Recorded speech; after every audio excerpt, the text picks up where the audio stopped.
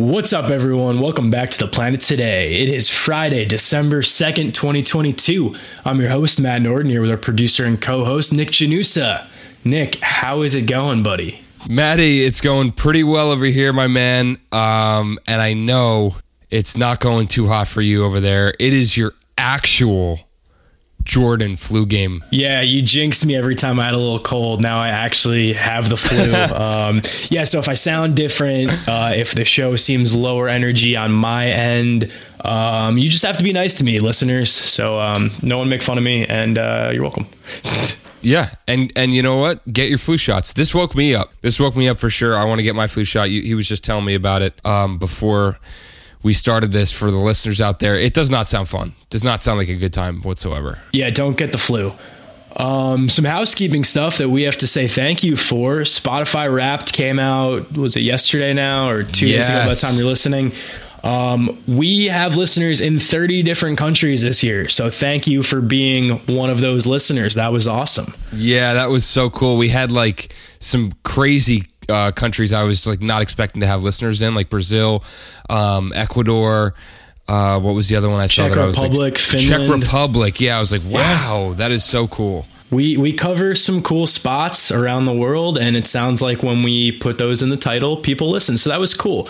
Another thing, we were in the top 5% for most shared podcast on Spotify globally. Whoa! So thank you. That was an awesome stat. And next year, let's be number one. Yeah, that was such a cool stat too. So like incredible, honestly. I don't even know how that's possible, but really, really fun. Yeah, 49% more listeners this year, 47% more followers this year.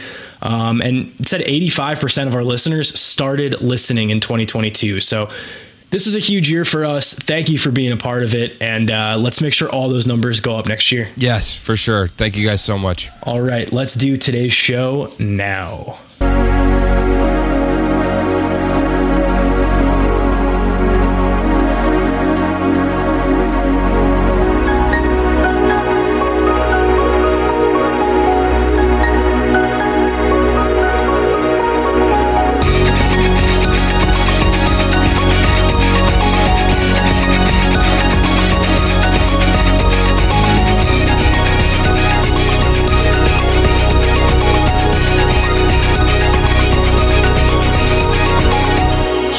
Today, we cover the latest in climate change, wildlife conservation, renewable energy, and environmental policy with 2 episodes every week coming your way Monday and Friday.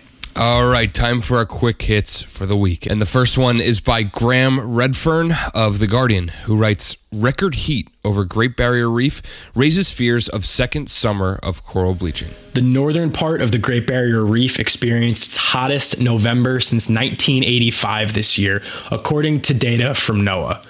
This is sparking fear of mass coral bleaching as the peak heat over the reef is not expected until February, which is summer in the southern hemisphere. Professor Terry Hughes of James Cook University said there's a good chance of a back-to-back bleaching event, which was not expected to happen until the middle of this century. Last summer, 91% of all individual reefs faced coral bleaching after record-high ocean temperatures in December. A current NOAA forecast suggests that large parts of the reef will face significant bleaching by late January. Some areas will also see coral death due to the high heat. Bleaching is recoverable if the temperatures are not severe, but this summer's impending bleaching events risk ruining the growth of the Great Barrier Reef over recent years. Yeah, and most of the growth comes from fast-growing corals, which are also the corals most susceptible to bleaching. One important note to add is that local weather conditions will influence the sea temperatures, so something like cloudy conditions can offset some of that heat. Projections look like this summer will be a hot one for the reef, but there is a chance that it's less severe than we think. Professor Ovi Ho Goldberg, a pioneering coral bleaching scientist at the University of Queensland, said this is about the steady but rapid rise in ocean temperatures, and this is very worrying. Professor Ho Goldberg added the fact it's probably the warmest November on record over the reef, and given what we know about heat stress on corals, this does not bode well. Yeah, I mean, I remember we did a story a while ago about how the Great Barrier Reef was coming back and starting to show signs of life. And now we're facing another warm winter because of I can't remember if it's La Nina or the other one, but we were facing like just around the globe warmer temperatures. Facing these warmer temperatures is not going to do well for the reef and for those corals that are fast growing. Yeah, and it's a shame that, something I didn't really realize is most of the growth does come from those fast growing corals. And that sounds good, that there's a lot of rapid growth. But at the same time, those are also the ones that are most susceptible to bleaching and most susceptible to heat related stress. So yeah, they're quick to grow, but they're also quick to die off. Yeah, exactly. And it's just concerning, right? Because the Great Barrier Reef is one of those biodiversity hotspots in the world that, if you want to look at it from a strictly human standpoint, yeah, it's really cool for tourism. It brings in a lot of money for eco-tourists and just for people who want to go scuba diving, snorkeling, whatever that is that they want to do. Yeah. But from a wildlife standpoint, there are so many animals that call the Great Barrier Reef home that are going to be impacted by this. And unfortunately, in an area that is a biodiversity hotspot, when something like that is lost, it has such a higher impact than we can really even think to realize, because they live there for a reason. And how many Great Barrier Reefs are there? Yeah. Right. Like it's not like if you move out of your home, you can go pick up and buy a new home. This is something where it's so unique. And if we lose it, they all lose that really unique ecosystem that they need to survive. Yeah, exactly. And then we lose all the exotic fish, like the whole ecosystem is just shot at that point. So yeah. Yeah. Oh gosh. Well, let's move on to our next one here. And it is by Yale Environment 360's Fred Pierce, who writes, "Fenced in, how the global rise of border walls is stifling wildlife." Border walls are nothing new, with countries using them to either keep invaders out or keep citizens in for hundreds of years. Today, they are used for slightly different reasons in certain locations, but the impacts of basically just cutting off these wildlife corridors has, you guessed it, some serious environmental impacts. An example listed in this article is the Polish government erecting an 18-foot tall, 115-mile long wall on its border with Belarus, which cuts through the middle of the Białowieża forest. The forest is home to lynx, and some have been trapped on the Polish side of the wall due to construction. They are now unable to hunt, feed, and breed with the lynx on the Belarusian side of the wall, where the animals are much higher in number. In late January, more than 500 wildlife scientists asked the European Commission to halt Poland's construction of the wall due to devastating consequences, including the collapse of the Polish lowland lynx population that they predicted. Still, the wall was completed, and there's now a high chance of local extinction of the Polish lynx, also known as extirpation of the species. This is just one border wall of the 74 across the globe, but that number is 6 times higher than it was at the end of the Cold War. Border walls are becoming more popular, and with that, so are the environmental challenges faced by local wildlife. The issue is that many walls are popping up in more remote locations that were basically serving as these natural wildlife preserves. And with climate change causing more species to migrate, this is going to become increasingly problematic for those species. Yeah, a study last year by Titley and colleagues concluded that by 2070, climate change will mean that some 35% of mammals globally will have more than half of their climate niches in countries in which they are not currently found. And it's important to address why are these sort of issues so problematic. Some barriers either kill directly with electric currents, razor wire, or by entangling animals that try to cross. But other border walls, border fences just block migration routes and prevent access to vital resources such as watering holes or seasonal pastures. And some just deter animals in general with their roads, their patrols, or overall harsh lighting. So it's not a friendly environment for an animal if it's survivable at all. Yeah, absolutely. So more animals are being cut off from their natural habitat or from other populations of the same species. This means they won't be able to breed with those populations, which can cause some genetic defects to pass down through generations. Yeah, there's just less chance to diversify the gene pool once this habitat fragmentation starts to occur. So to combat this, the Polish government installed 24 wildlife gates along its Belarusian border wall. And that's good, right? Not when those are not in use. And unfortunately, all 24 gates are closed and will remain closed according to this article. They were more put in there to quiet adversaries of the wall than they were to fix a legitimate problem and to fix a legitimate concern that those adversaries had. Here in the U.S., the border with Mexico bisects a range of over 120 non-flying mammals. Both proposed and constructed border walls and fences have major wildlife implications. The jaguar's return to the Southwest is at risk due to these barriers after the big cat had been extinct in the U.S. until recently being recolonized from Mexico. Ocelots are down to fewer than 100 individuals in the U.S., mostly living in Texas. If a continuous border wall was constructed, these cats would be part of the 34% of the U.S. non-flying terrestrial and freshwater animal species that would get cut off from 50% or more of their native range. So the good thing about these border walls is that they don't have to be permanent, but some of the stats that Nick just brought up and some of the things that we talked about a little bit earlier kind of just emphasize my biggest concerns whenever we hear news of new border walls popping up. Sometimes they're just wasteful, which, you know, you can get behind wasteful. It's not the worst issue when there's larger things going on.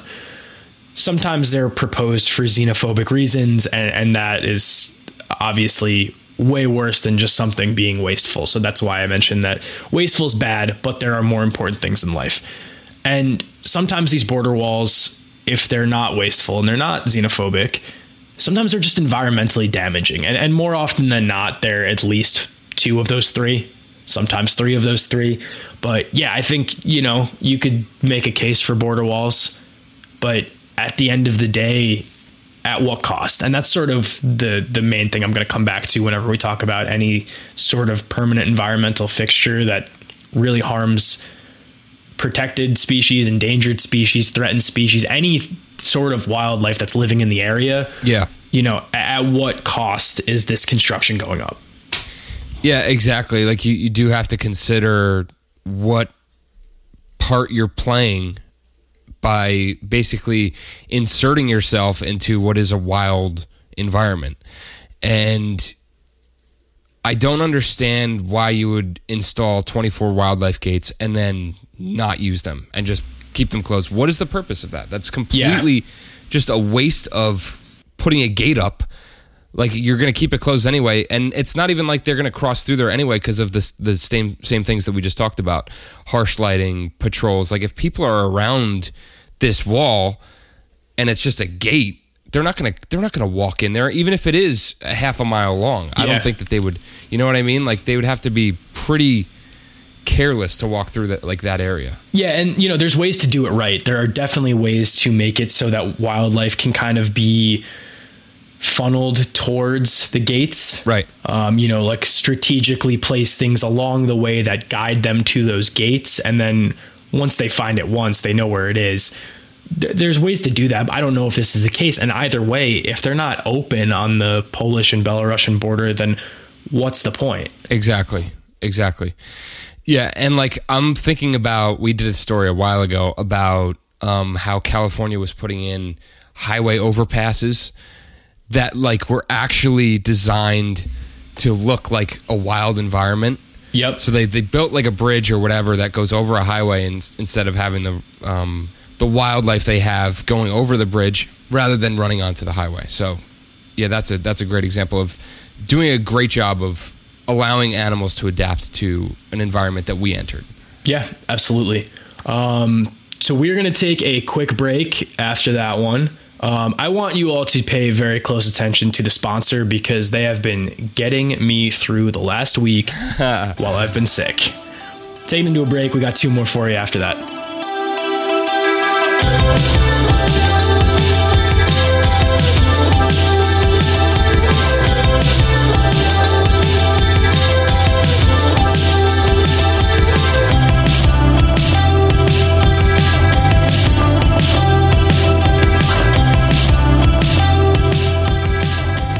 Planet Today is brought to you by Vala Alta. Vala Alta's Everyday Handkerchief is a high-performance, daily-use handkerchief designed to help minimize your impact. Made in the United States from sustainably sourced Irish linen, capturing the material's historic craftsmanship and natural antimicrobial properties, handkerchiefs perfectly balance softness with durability and absorbency with rapid drying. Ideal for functional use in all settings, from the outdoors to routine encounters, their small and lightweight design makes one a must-carry for wherever life takes you. Build your own bundles from limited edition colors at valalta.co and save 15% with code TPT at checkout. That's VALAALTA.co and code TPT.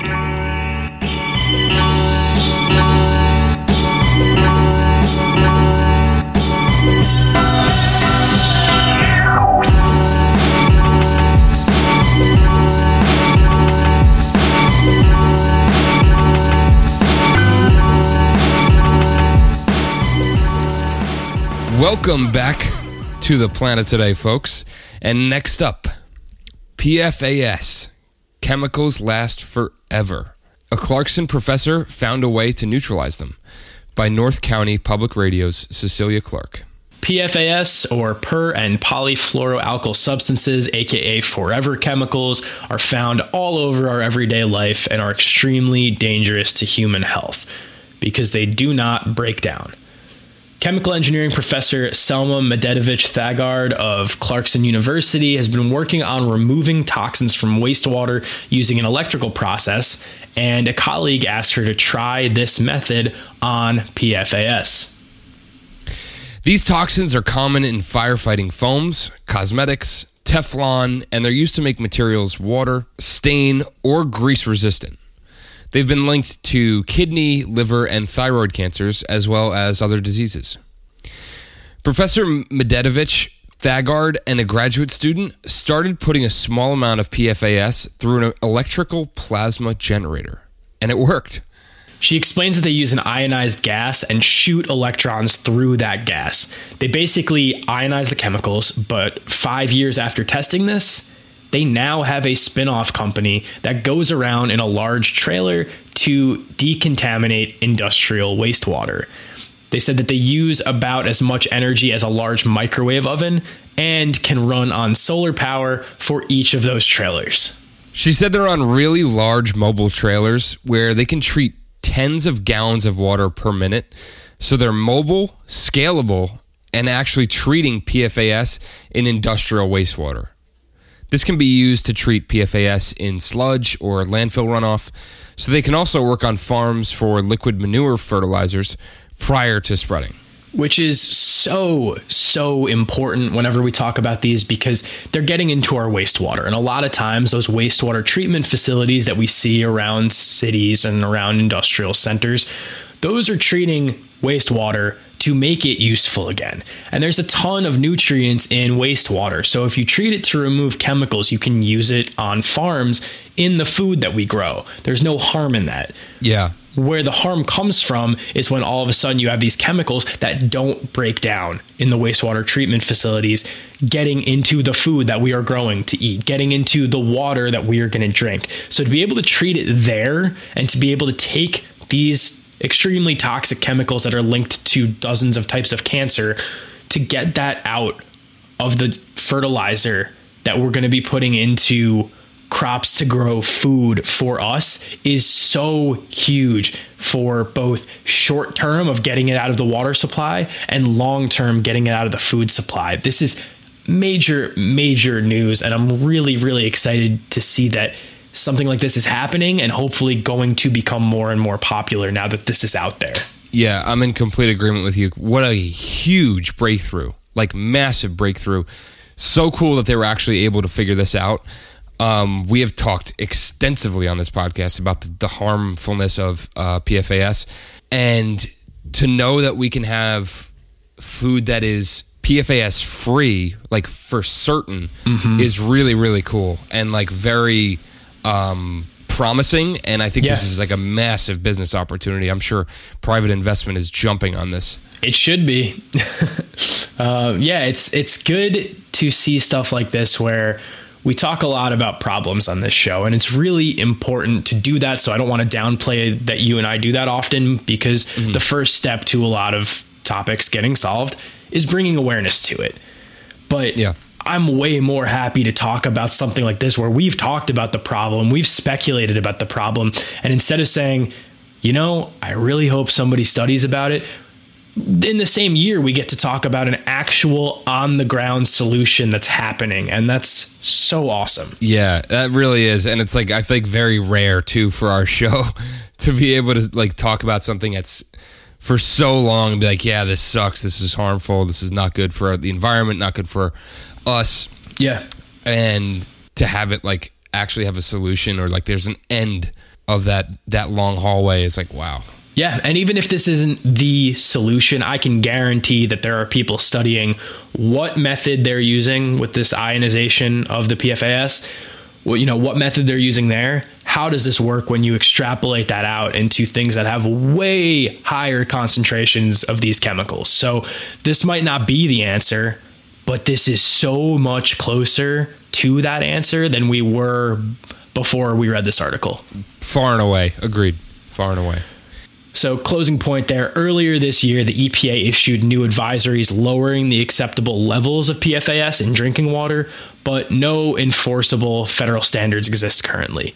It's also proposed that the most widely used PFAS chemicals be eligible for Superfund status, and it's created a new national PFAS testing strategy for small and underserved communities. So shout outs to the EPA for doing something about these, and bigger shout outs to Professor Selma Mededovich-Thagard of Clarkson University.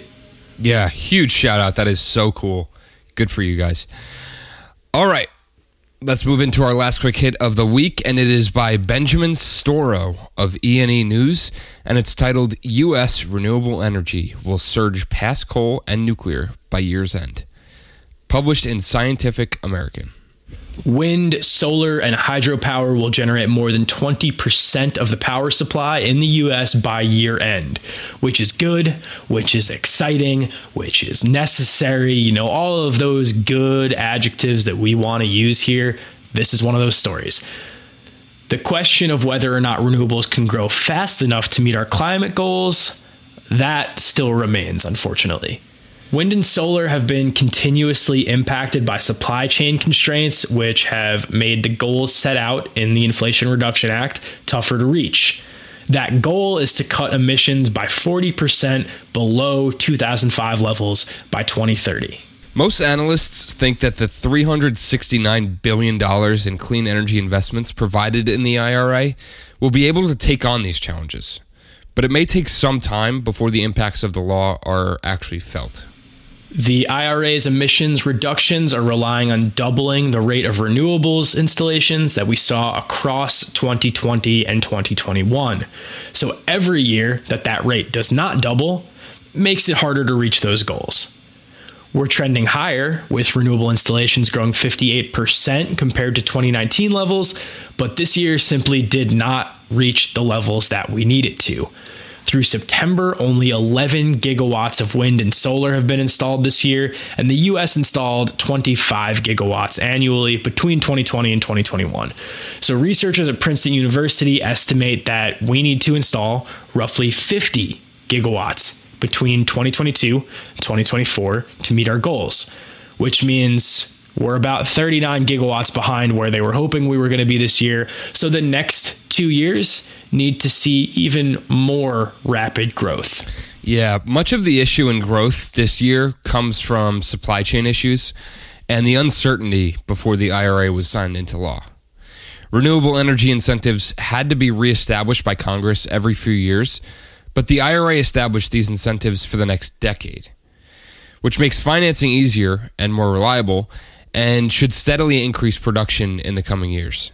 Yeah, I could tell you firsthand from someone working in solar, it was very relieving when this bill passed and became a law, because all of a sudden we're going from how do you finance projects not really knowing what the next steps are, right, to okay, we have a huge federal incentive along with all of our state and some local incentives to put solar in fields, to put solar on rooftops, to put solar on homes. And I know that the wind industry is sitting there saying the same thing, except, you're not going to put wind on top of homes.